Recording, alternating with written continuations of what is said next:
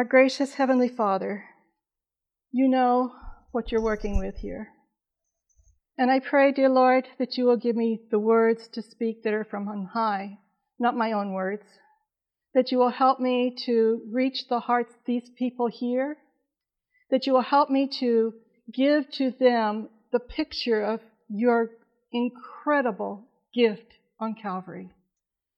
And Lord, I pray that as we spend this week together, that you will bless us in such a way that we will know for sure that we've spent time in your presence. Bless us with your Holy Spirit. Guide us. Give us all that we need to reflect you in a perfect way is our prayer in Jesus' precious name. We are recognizing, and if you have there's lots of space on this side, and if you want to, okay.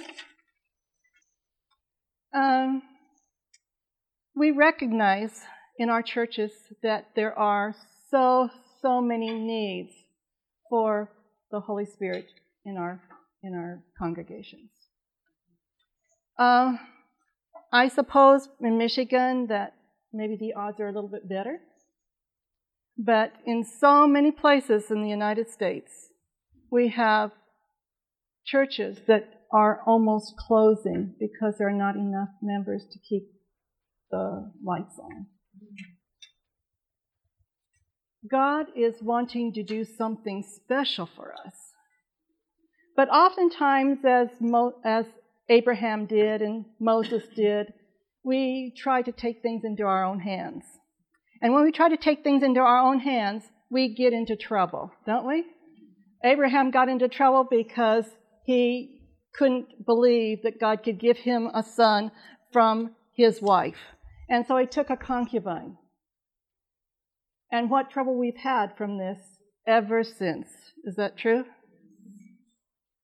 Moses decided that he was going to take things into his own hands, and he was going to raise himself up in the Jewish community there in Egypt by taking the life of a Jew. I'm sorry, a taskmaster. And as he did that, then he realized that it was not something that was going to be hid. He ran for his life and spent 40 years in the wilderness. I don't know about you. First of all, I don't have 40 more years probably. At least not on this earth. But I don't want to have to take time out to learn things that I could have learned had I made an opportunity to read, study, and listen to God's voice. So what we've done is in our churches, we've changed the music so that we can be relevant. We've changed the style of worship so that we can be relevant.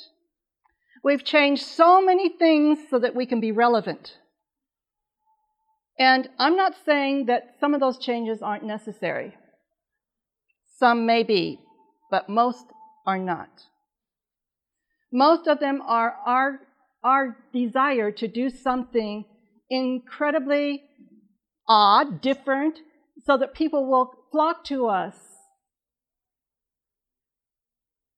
But I'm here to tell you that the message that reaches the heart is the same for every nationality on planet Earth. If we want to reach the heart, we must give the message that God gives us to give. And if we do that faithfully, God promises that He will bless us. So we've got this terrible need in our churches, and but most of all, I have to say that where we really need the Holy Spirit is in our own lives. I am the one that needs it most. You are the ones that need it most. And I hope and pray that as we go through this, you will see little ways that perhaps you can change the way that you relate to this subject. First of all,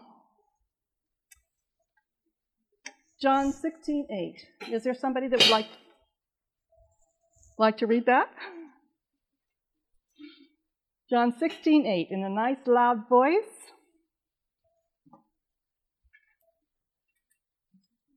The work of the Holy Spirit comes to us with three very important challenges. What is it?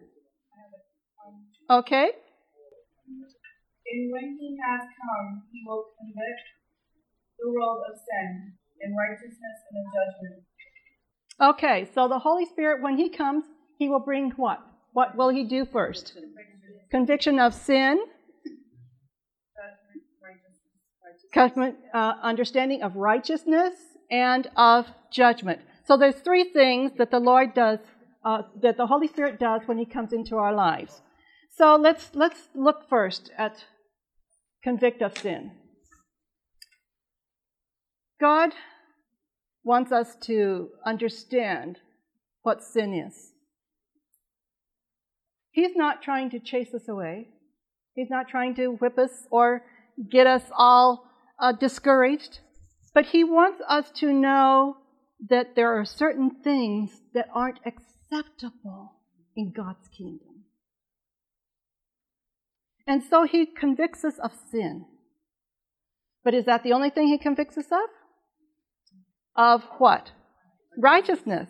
So there's the wrong thing, but I'm telling you, there's many, many, many right things to do as well. You know, the 10 Commandments is only 10 commandments. Can you think how much higher you can get than the 10 Commandments? Right? You see, the 10 Commandments is the very basic of what God is asking. Like, you can, there's an absolute cold. That absolute cold, and I can't remember what the degrees are, but minus so many degrees, 300 and something, or I don't know what it is. Anyway, it's way down there, okay? But is there a way to get higher than the highest heat? We can go and go and go, and we still don't know what the highest heat is.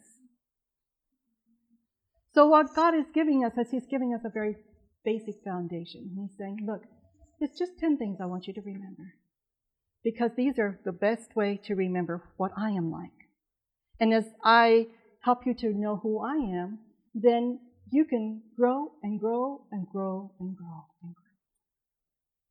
And so that's what God wants for us. So conviction of sin, but the righteousness, we can go far and far and far beyond anything that we've ever thought or dreamt. Because God is forever. He is ultimate. So He can teach us more and more and more. And so, righteousness. But then what's of judgment? Why is He giving us judgment?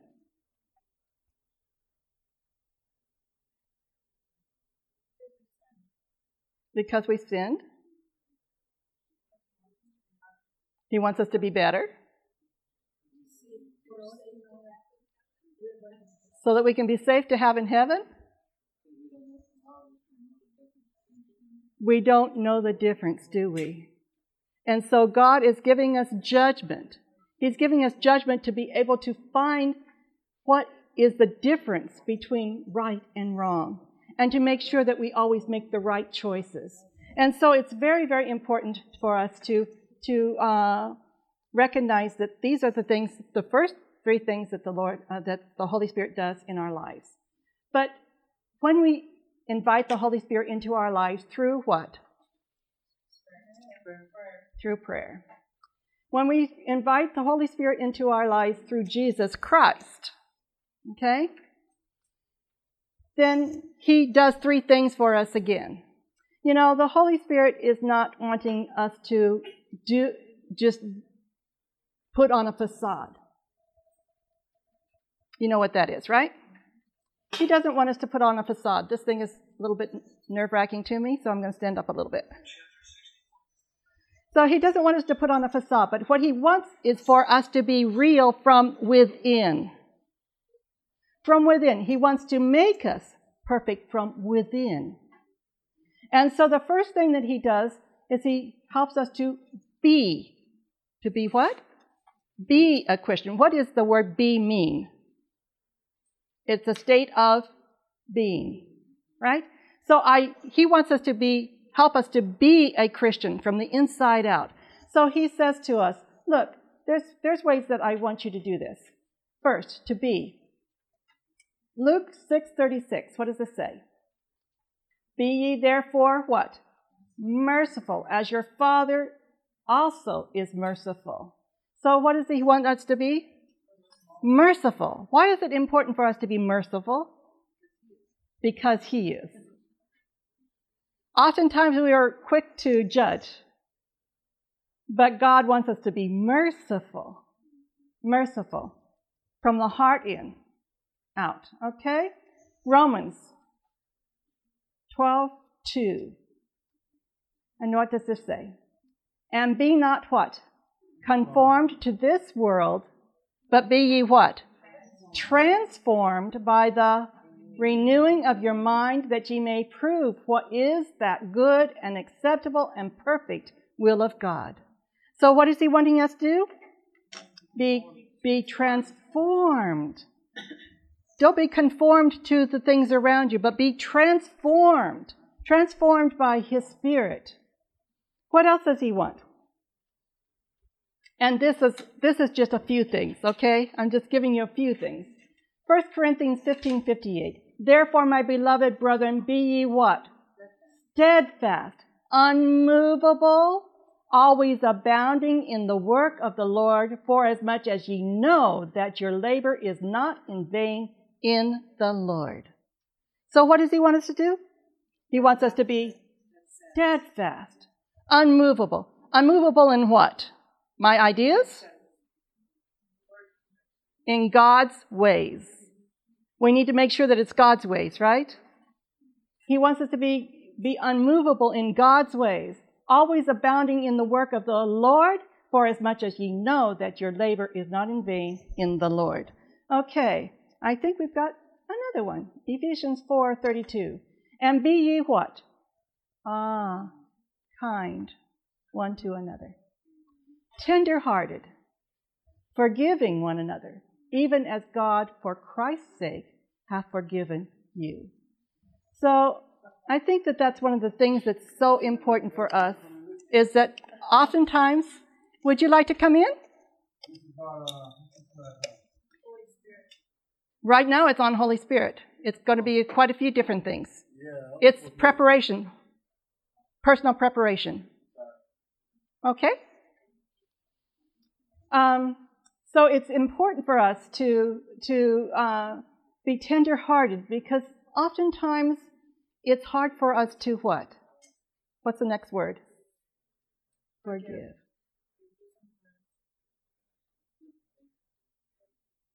Forgive. Forgiving one another, even as God, for Christ's sake, hath forgiven you. So it's important for us to recognize that God is wanting us to be Christians from the inside out. And as we are Christians from the inside out, then it is going to be easier for us to do something. What did I do with it? To behave what?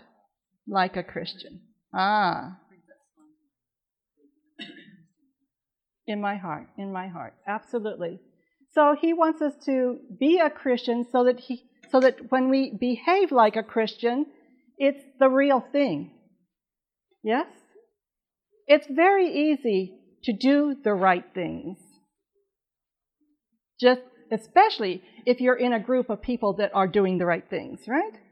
If I'm in a crowd that I run with a crowd that is doing the right thing, then it's easy for me to do the right thing. And so oftentimes we have not really taken the time to look deeper inside as to whether or not this is the way I would be if I was alone, or if nobody was watching, or if nobody thought that I was a Christian. God is wanting us to be real from the inside out so that we can behave like a real Christian. And what does that mean? Matthew 7:12, therefore all things whatsoever ye would that men should do to you, do ye even so to them. For this is the law and the prophets. What is that? What do we often call that? The golden rule. And the golden rule is given to us because God is wanting us to say, look, is that the way I want to be treated? Is that the way I want to act? Is it the way I want other people to act towards me? You know, when I was very, very little, I have a confession to make. I was very little, and I had a cousin that was older than me, and another cousin that was older than her, and my brother was older than the rest of us, and this little cousin would get a hold of you and pinch. And she would pinch, and she would twist. If she didn't get the Lego she wanted, or the building block she wanted, or the whatever it was, she would get a hold of you, and she would take a little piece of your skin, and she would pinch it, and she would twist with a smile on her face. I watched this. I watched it, and I watched it, and I watched it. She did it to my brother. She did it to her sister. She did it to me. And I watched this over and over and over again. One day, one hour, after many hours of this, she did it to me again. And I just reached over and took a little piece of her skin, pinched it, and twisted, and smiled back. She started crying, and she ran to her mother. She ran to her mother, and she tells her mom, Mom, Carol pinched me. Carol pinched me. And so, of course, my mother was out with my aunt. And what do I hear next? Carol. Carol. Okay. So I went out to my mother. And my mother asked me, did you pinch Nancy? Carol. Did you pinch Nancy? Mom says again, Carol, look at me. You know what that means. Yeah? Look at me. Did you pinch Nancy? By that time, I was ready with my answer. Well, do unto others as I do unto you.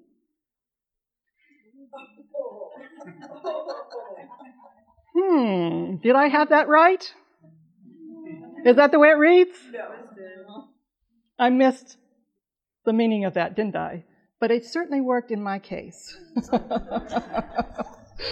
Oh, well, yes. No, 5. No, we're talking 2. No, 5. By that time, I had learned not to say those things. But 2 years old, maybe even a little bit younger. But she was like I said. But I knew the principle, but I couldn't get it quite right? So I kind of twisted it a little bit for my own use. But that's the way most of us use that, isn't it? He did it to me. I can do the same thing. But not if I'm a Christian, right? So it says there, if I am truly a Christian from within, I'm going to behave like a Christian. And the first thing I put up there was what? That therefore all things whatsoever ye would that men should do to you, do ye even so to them. So we need to be able to create a vacuum where we are doing such wonderful things to people around that they want to do what's right back. And if they don't, that's okay. That's between them and God, right? It's between them and God. And so it's very, very important for us to learn to do the right thing, behave in the right way. Luke 6:35. But love ye your enemies and do good and lend, hoping for nothing. Again, yes. What does that say? Love ye your enemies and do good, lend, hoping for nothing again. What does that mean? Give, not expecting anything back. Yes. Also, I think it means to forgive them even if they don't want to forgive you, or even if Absolutely. they do wrong. Absolutely. For your own sanity and yes. best interest, that you need to forgive them. Thank you, sweetie. The meek shall inherit the earth. Right? Yes, indeed.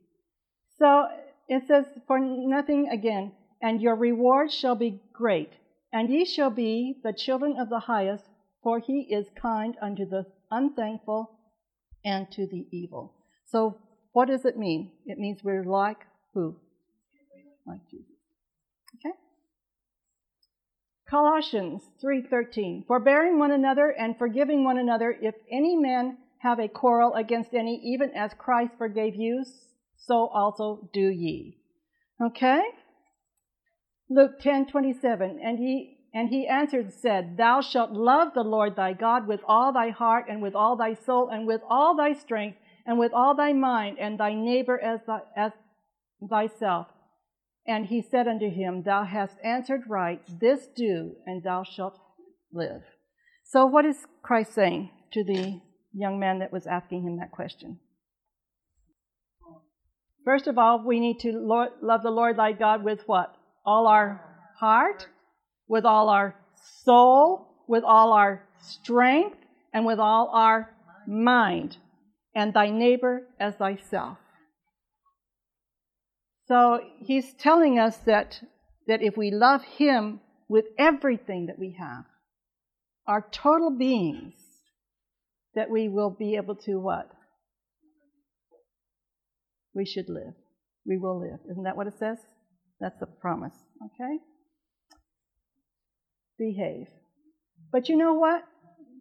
Also the Good Samaritan story, which I think all of you know. But more than this, you know, it's interesting because oftentimes we often will say, well, I just live my Christianity.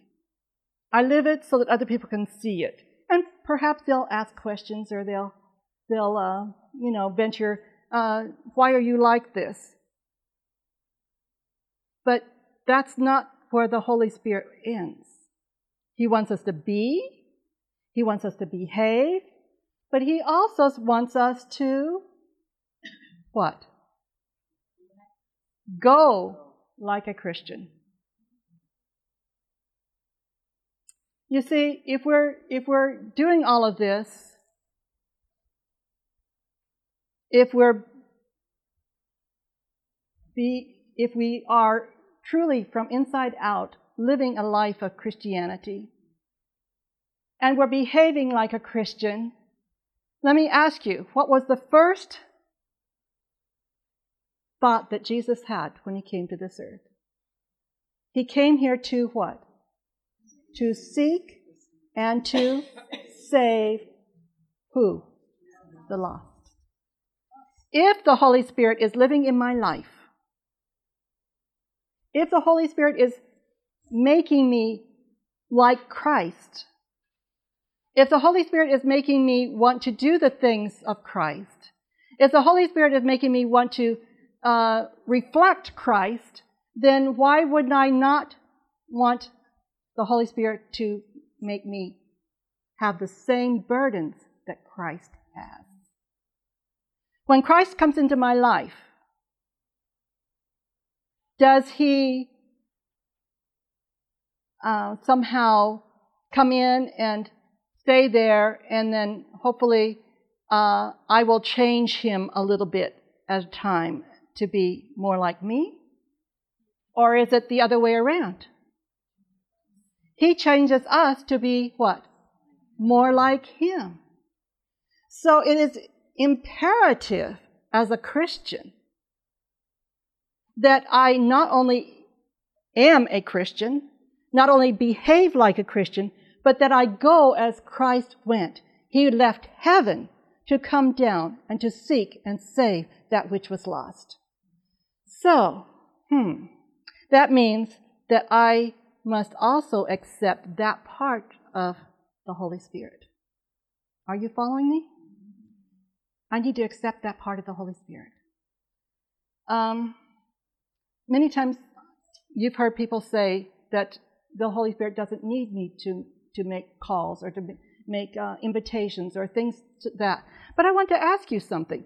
Have you read these missionary stories where the missionaries went out to these places and they had wonderful people, well, even angels. Let's start with the angels. Angels go to these places, okay? And they teach the people there what it is that they need to do. And then they tell them, there will be somebody that will come here that will have a red book and a black book. What are the red books? Ellen White. And a black book is a Bible. They will have both. If they don't have both, then they're not sent by us. They have to have both. So when somebody comes, you look and find out what they have. Do they have both the red book and the black book? Or do they have just one book? And missionary came, they just had the black book. We're very nice to you, we love you, we think you're great, but this is not the person we're looking for. And isn't it interesting that somebody with a black book comes first? Right? Can we just say, well, we've got half the truth? And I'm not saying that Ellen White is necessary, but in this case, that was what the angel told the people. He told them a black book and the red book. Later on, a missionary came with both the Bible and the spirit of prophecy. They looked, what did he have? He had the black book, he had the red book. This is the one that the angel said would come.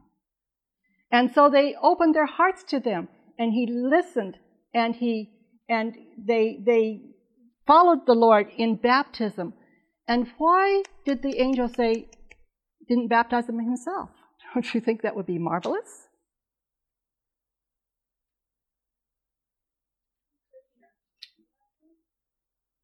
No. He's wanting us to be part of this whole deal, right? And so it's important for us to realize that we need to behave, and we need to go like a Christian. Now, I'm going to give you a little bit of, I got to give you this too. Matthew 28:19, go ye therefore and teach all nations, baptizing them in the name of the Father and of the Son and of the Holy Ghost, teaching them to observe all things whatsoever I have commanded you. And lo, I am what? With you always, even unto the end of the world. Amen and amen. Thank you. Matthew 20, verse 7. They say unto him, because no man hath hired us. He saith unto them, go ye also into the vineyard, and whatsoever is right, that shall ye receive. So what is he saying? Go, get the harvest at any point, and your reward will be equal to what you've done.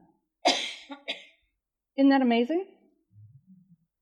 Matthew 25:6, and at midnight there was a cry made, behold, the bridegroom cometh, go ye out and meet him. Mark 16:15, and he said unto them, go ye into all the world and preach the gospel to every creature.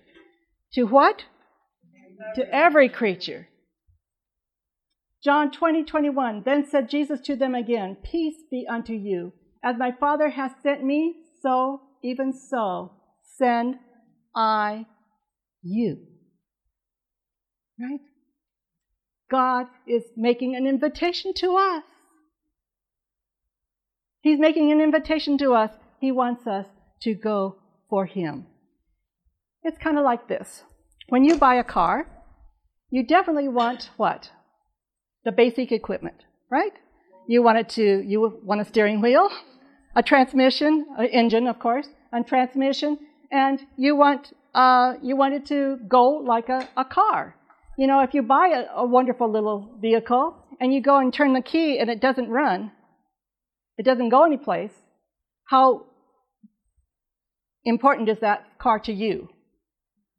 Not very important, is it?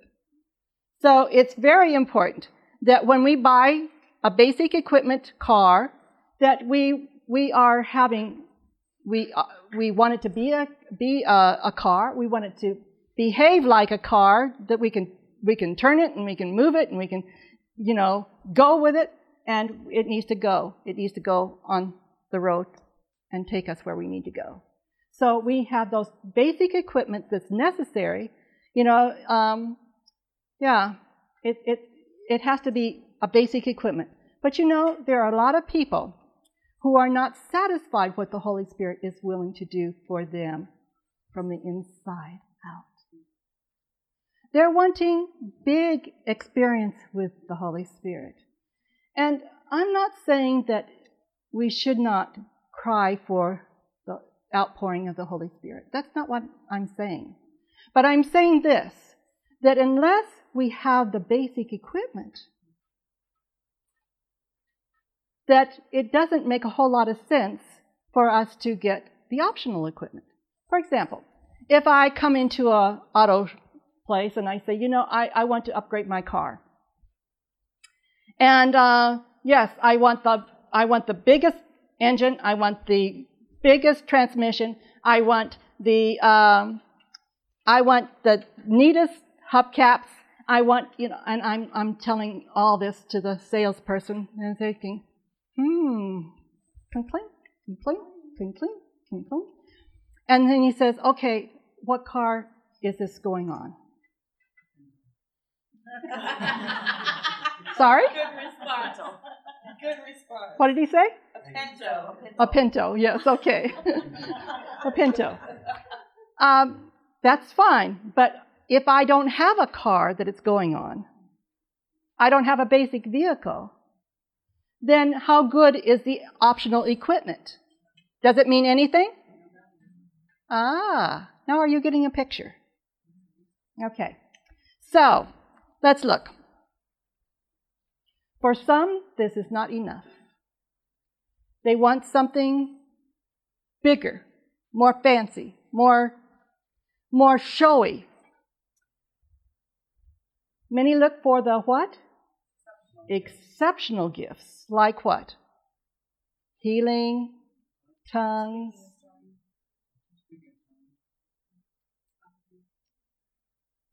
perhaps prophecy, but most of the people aren't healing, definitely healing, miracles, all these kind of big things that make people look at us as being right with God.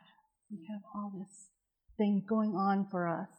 So if I have a church and I want people to come, what do I need to do? I need to have great answers to prayers, miracles. And I'm not saying my God doesn't give miracles. He gives it to us every single day. Yeah. He gives us miracles. But oftentimes it's not that great big thing that brings a lot of attention. So they're looking for these exceptional gifts. Something like that.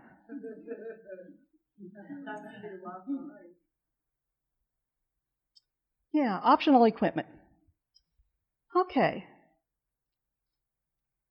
However, Luke 9:52 through 55. Who else would be able to read that for us with a nice loud voice? Okay. Luke 9:52 through 55, and sent messengers before his face, and as they went, they entered a village of the Samaritans to prepare for him. But they did not receive him, because his face was set for the journey to Jerusalem. And when his disciples James and John saw this, they said, Lord, do you want us to command fire to come down from heaven and consume them just like Elijah did? But he turned and rebuked them and said, You do not know what manner of spirit you are of. Okay, you don't know what manner of what? Spirit. Spirit you are of. What would have happened had the disciples had that kind of power at that point? They wouldn't have used it correctly, would they? They were, yes, abusing it. And oftentimes, when we have lots of power, we find it so much in ministry, we find it so much in just in our personal lives. We go into a place and we want to do something and we can't do it. For an example, and I'm not saying that this is wrong, but oftentimes we have problems on the flights, right? We'll have problems on the flights. My husband has a line that he can call. What's that line? He's a priority, right? So he has huge status on more than one airline. So he's over $1 million miler on 2 different airlines. And so he calls the priority desk and he says, what can you do for me? Well, we can't do this, we can't do that, we can't do... Okay, is there a supervisor? What is he asking for? Somebody with more authority, right? And so oftentimes we are looking for that authority to be able to do things that is not in our power to do, right? This will become clear as we go through. So the Samaritan village was trying to give us a lesson before we get into this study, that if we had the power, we might use it incorrectly. That's what they wanted to do. Is that correct? Okay. Is there a biblical model for receiving the optional equipment? And what is the biblical model? Is there a biblical model for receiving what? The optional equipment. Let's look at it. What is it? Pentecost. Pentecost. But it's something interesting that I find often. And that is that oftentimes we will do 10 days of praying and fasting and forgiving and getting close to each other. And I'm not saying that that's wrong. But there's something missing from that model. Something huge missing from that model. This could not have happened without what? The cross. We could not have had Pentecost without the cross first. Are you hearing me? The cross is where God's disciples, His followers, those that loved Him and cared about Him, and that were wishing so much that they could be part of His kingdom coming. They found at the cross that was not apparently going to be the case. The Master that they loved and adored was hanging there, dying. Hanging there, dying. And they're thinking, why, he's promising heaven to the thief next to him. Why doesn't he do something for himself? We know he can do it. Why doesn't he take care of himself? Why doesn't he come off the cross? Why doesn't he do what He's capable of doing. And they're dumbfounded that he's allowing them to nail those nails into his hands, into his feet, and being put up on a cross. Now, I can go through all the different things that happen, in the process of the cross. We know that he had the shame of the cross, which meant what? Our sin, but more than that. Well, I should say that. The humiliation of what? Being naked on the cross. That, to the God of the universe, was quite challenging. Quite challenging. But not only did he have that humiliation, not only was he pained by the nails and the taunts and all of the things that the people were saying to him, he was feeling completely overburdened by the sins that were being laid upon him. And as he's dying there, he's hearing his disciples, why are you doing something? He thinks of his mother. He says, John, take care of Mom. He's taken care of his earthly possessions, but why not them? Why isn't he doing something for them? He was. He was doing the greatest thing. And you had a question or a comment? They expected something very different.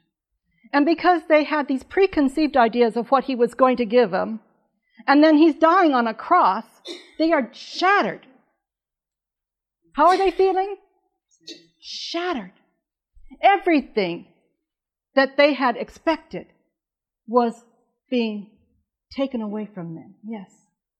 Oftentimes, what we think our plan should be and what God's purpose for our life are completely different. Amen. Amen. So true. And so the disciples are shattered. They realize that this isn't going to happen. That the master is dying. Everything that they thought was going to happen is taken away from them. And they realize, I have nothing. Do you realize that you and I need to come to the cross? We need to come to the cross, and we need to realize that we have nothing. We have nothing to give the Lord. We give our broken lives, our shattered dreams, our hopes and aspirations. We lay them at the cross because we have nothing. But there was something that needed to happen later, but at the cross, there had to be that what? That dying to what? Self and preconceived ideas.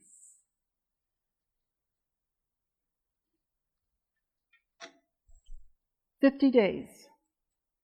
50 days from the death of Christ to Pentecost. Why are the 50 days so important? At the cross, they lost everything. But there was something that happened. What was that happened? There was the resurrection from the dead. And when there was a resurrection from the dead, what happened then? Hope. Hope. New ideas. Maybe new understanding. New concepts.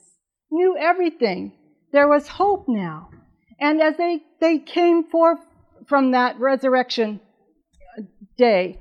And from then to the 40 days, what do you think that they were doing when they heard Christ speak this time? Can you think what the disciples were thinking when they realized that he was resurrected and that he was God in the flesh? Arguing has stopped. Yes.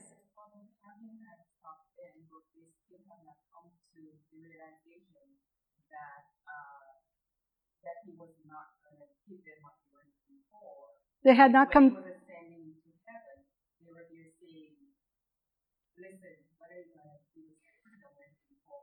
But they actually did that even before he left. But during this time, that was one of the first things that they said, right? But they also recognized as soon as they said that he had a different answer. You don't know when I'm coming back. You don't know. What's important is that you're faithful. He gave them a different perspective, a completely different perspective. And when they thought about the fact that this was God, the God that they were arguing with and talking, don't you think that they had a different ear to his voice now? They wanted to know exactly what he was saying. Everything that he was saying. Because he had already warned them of this weekend, hadn't he? He had warned them about it. He had told them that he was going to die and that he was going to be resurrected in 3 days. But they didn't catch that. Now they're listening. There's a difference in the way we listen, isn't there? There's a difference when we recognize that we've been completely wrong and we need to hear it right. And so they were listening over these 40 days. And over these 40 days, what happened at the end of the 40 days? He went back to heaven. And when he went back to heaven, what did he do?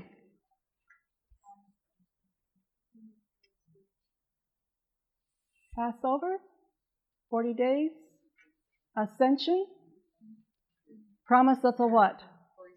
Holy Spirit. And so he's promising them that when he's leaving, he said, look, I need to go. I need to go because I need to send the Holy Spirit in greater measure. Now, why couldn't the Holy Spirit be here anyway?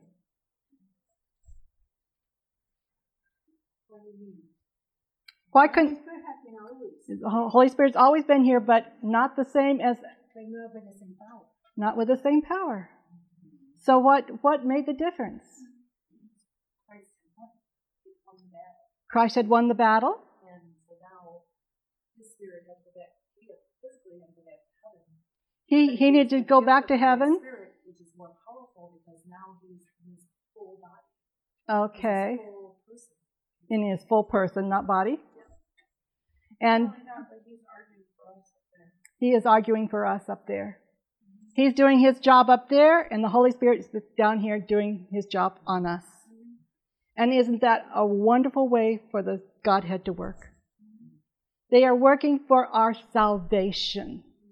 Always working for our salvation. And so he says to them, listen, I want you to do what? I want you to... He didn't give them 10 days. He didn't tell them how long it was going to be, did he? Wait in Jerusalem. What did he say? Wait in what? Jerusalem. Now, the disciples, fortunately, had learned what it meant to wait. Abraham had a problem waiting, didn't he? They had learned from that. They had learned from that. He tells them to wait in Jerusalem. But when they were waiting in Jerusalem, what was he doing? What were they supposed to be doing? The disciples learned what it meant to wait. They were what? They were doing what? Confession of sin. You will find in James 5:16, what does that say?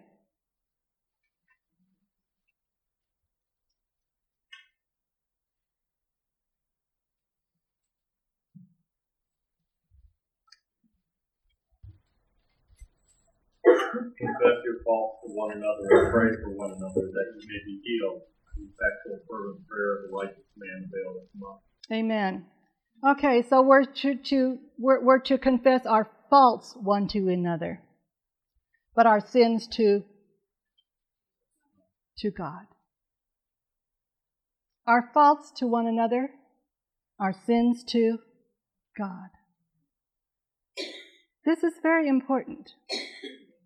I've been in situations where I had a 10-day prayer and fasting and situation where I heard people confess their sins to each other. That's not the plan. What happens then when you confess your sins to each other, what you're doing is you're setting yourself up to be targeted. And it shouldn't be by the brethren, but oftentimes it is. You understand what I'm saying? So it's important for us to understand that our sins go to God the Father. Our faults between things that have aggravated me, things that I've been trying to get above you in, or things that I've been jealous of you of, or things like that, I need to go to you and say, I am so sorry for thinking this way about you. Please forgive me. That is truly confessing our faults one to another. Okay? Very, very important. Does that answer your question? Yes, mostly. But faults are still sins, right? Faults are still sins, but the sin part of it, we need to make it right for God first, then we can make it right with each other, right? Until you've made it right with God, you're probably not going to have the strength to make it right with each other. But faults can be sin, yes. But do you understand the difference? For example, if I go into some place and I say, I have such a hard time keeping my hands off of the fellas. Okay, what does that make for me? A target. A target. She has a weakness in this. That's not what God's saying. He's saying, confess your sins to God and your faults to each other. Yes? I was going to ask you the difference. Something happened in a situation, and one of the church members attacked one of our younger kids verbally, and I had gotten very angry with him and upset with him, and I've been very hatred. I actually had a hatred towards him. So a while back, our pastor had a seminar on a thing on forgiveness, and I actually went to him and asked for forgiveness for the hatred that I was feeling towards him. That is a sin, but that's actually a fault, right? It's both. It's both. Right. But the fault in going to him and asking his forgiveness for my hatred towards him, that's correct? That's correct. Okay.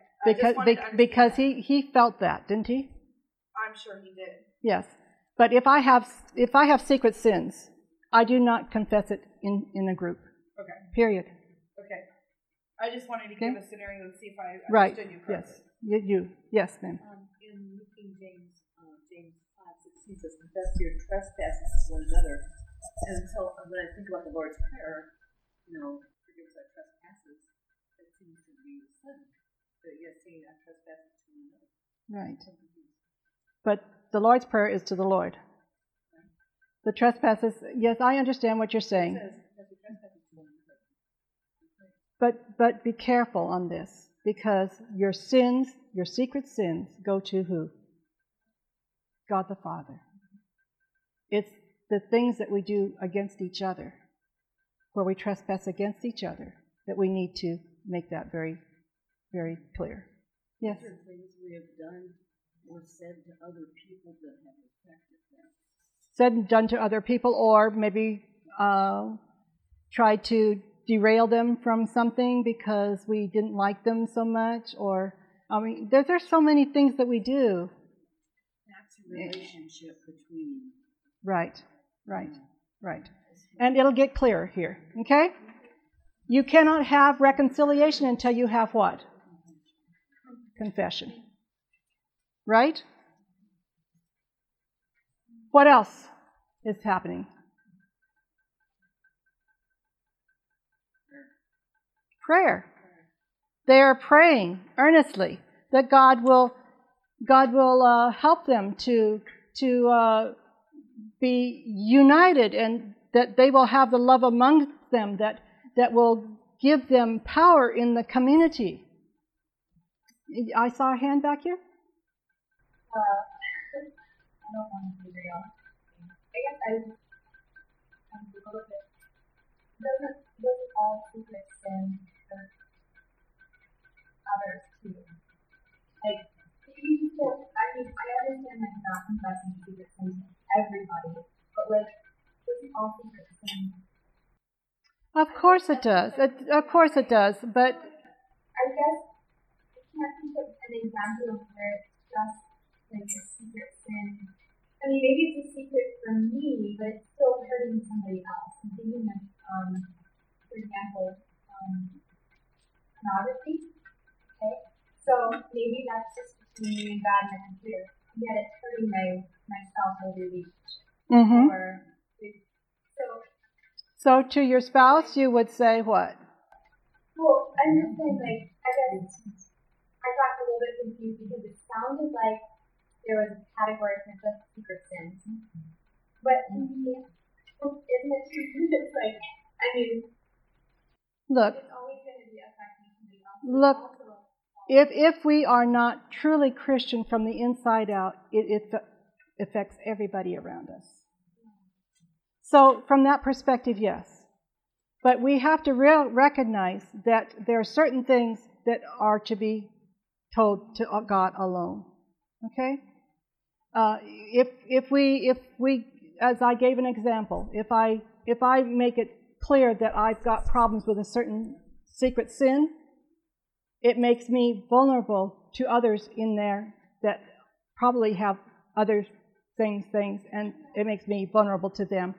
And I'm not saying that we shouldn't be strong enough to withstand that, but that's not a good way to have unity. It's not a good way to have unity. Yeah. I just, like, for me, I feel like maybe that the secret sin between somebody and God can, there needs to be accountability. If there's a group that's involved, there has to be accountability. Absolutely. Absolutely, there has to be accountability.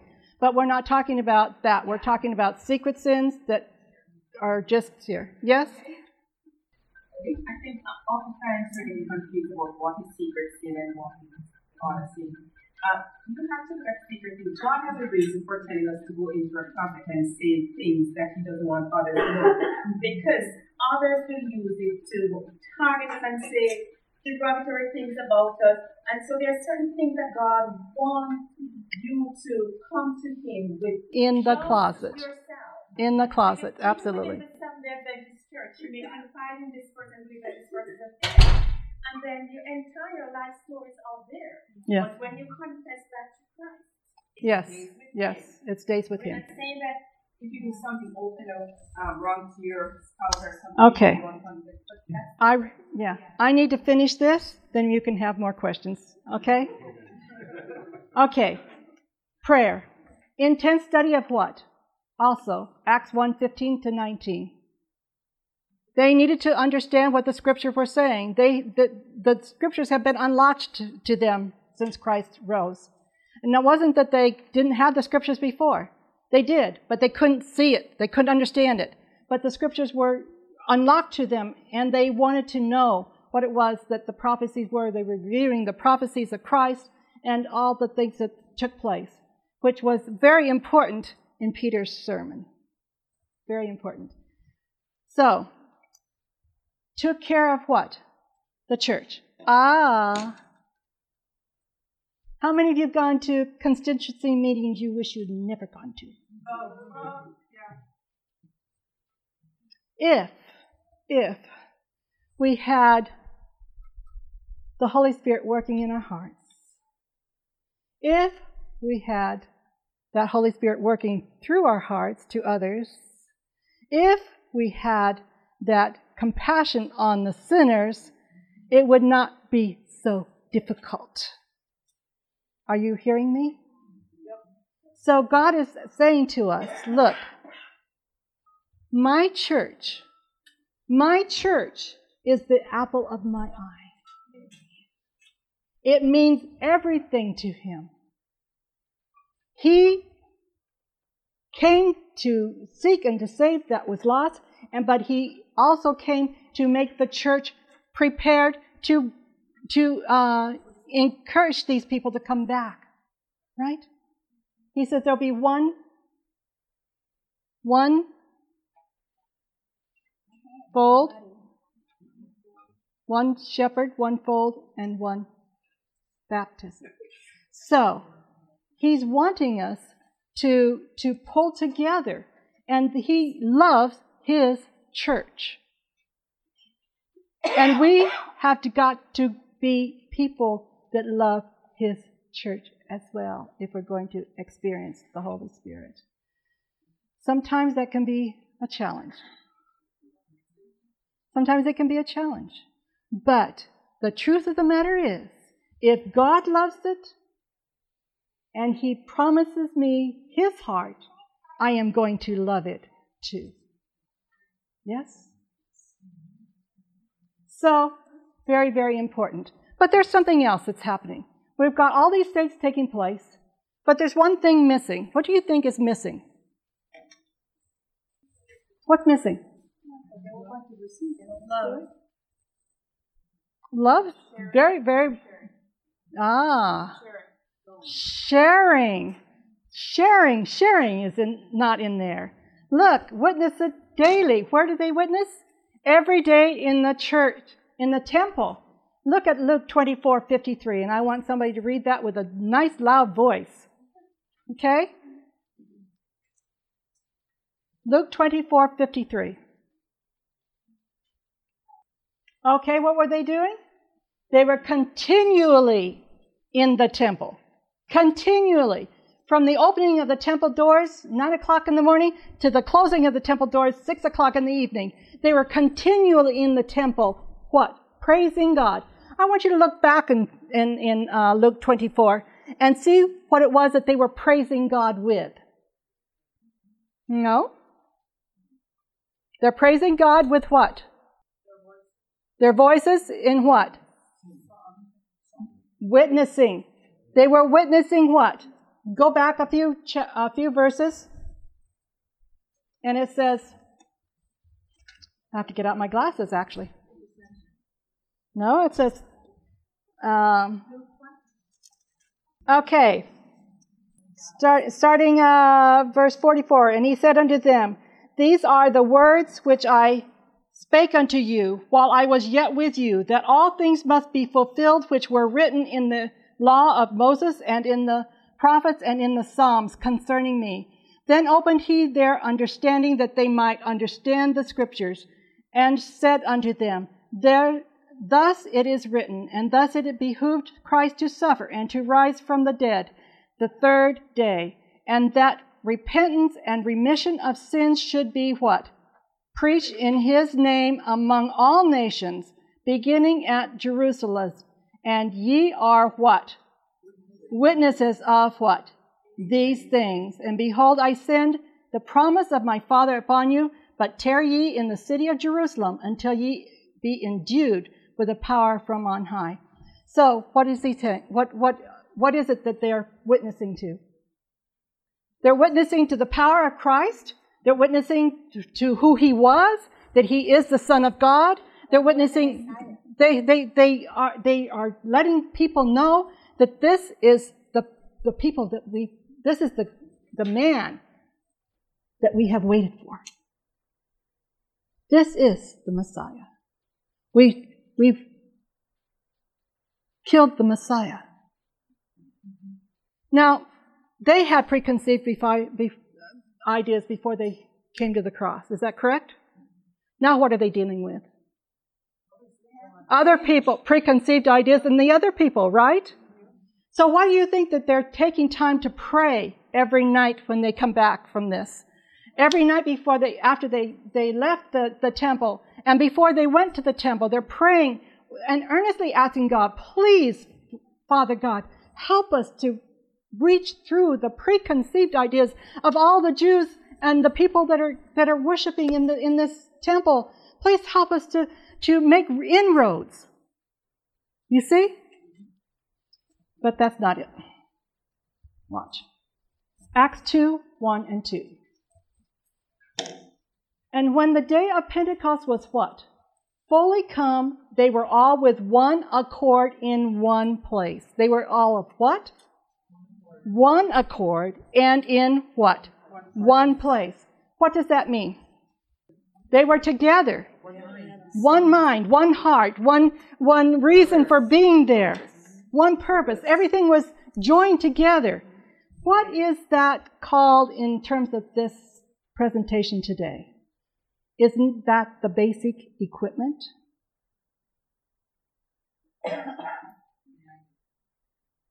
Isn't it? That's the basic equipment. It was when God the Father saw, and Jesus Christ saw, that they were of one accord and in one place, that their hearts were knit, tied together, that they were praying earnestly for the souls around them, that they were doing everything that they could to spread the gospel of Jesus Christ and the Messiah. They were doing everything. Their hearts were right with God. When they were right with God, God did something marvelous. And what did He do? And suddenly there came a sound from heaven as of a rushing mighty wind, and it filled all the house where they were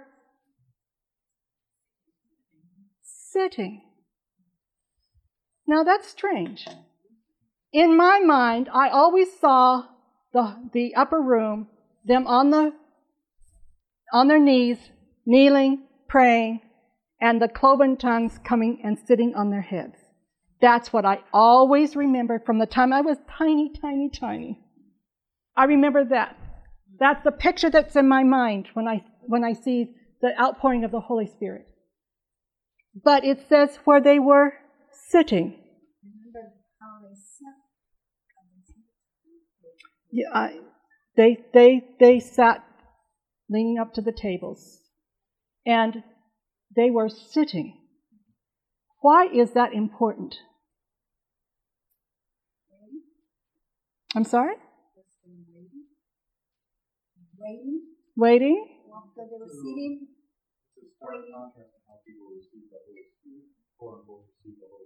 It's a stark contrast in how people receive the Holy Spirit today. But the fact is that God was not looking for something that looked like they were being Christians. He was not looking for an outward appearance. He was looking at the heart.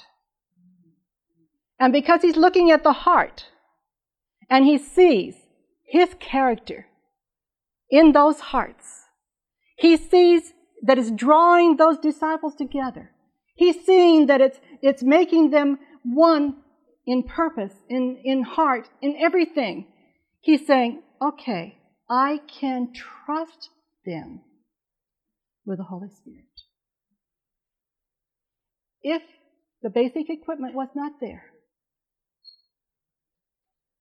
we would not have gotten the Holy Spirit. Pentecost would not have happened. It had to happen because at the cross, they got rid of their own ideas. At resurrection, they were filled with a new purpose. And through the 40 days, they were filled with understanding more and more and more. The ascension tells us that Christ is going up to heaven, and now He is sending them the Holy Spirit. 10 days.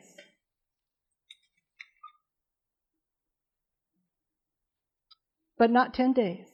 It's how many days? It's 50 days. It starts where?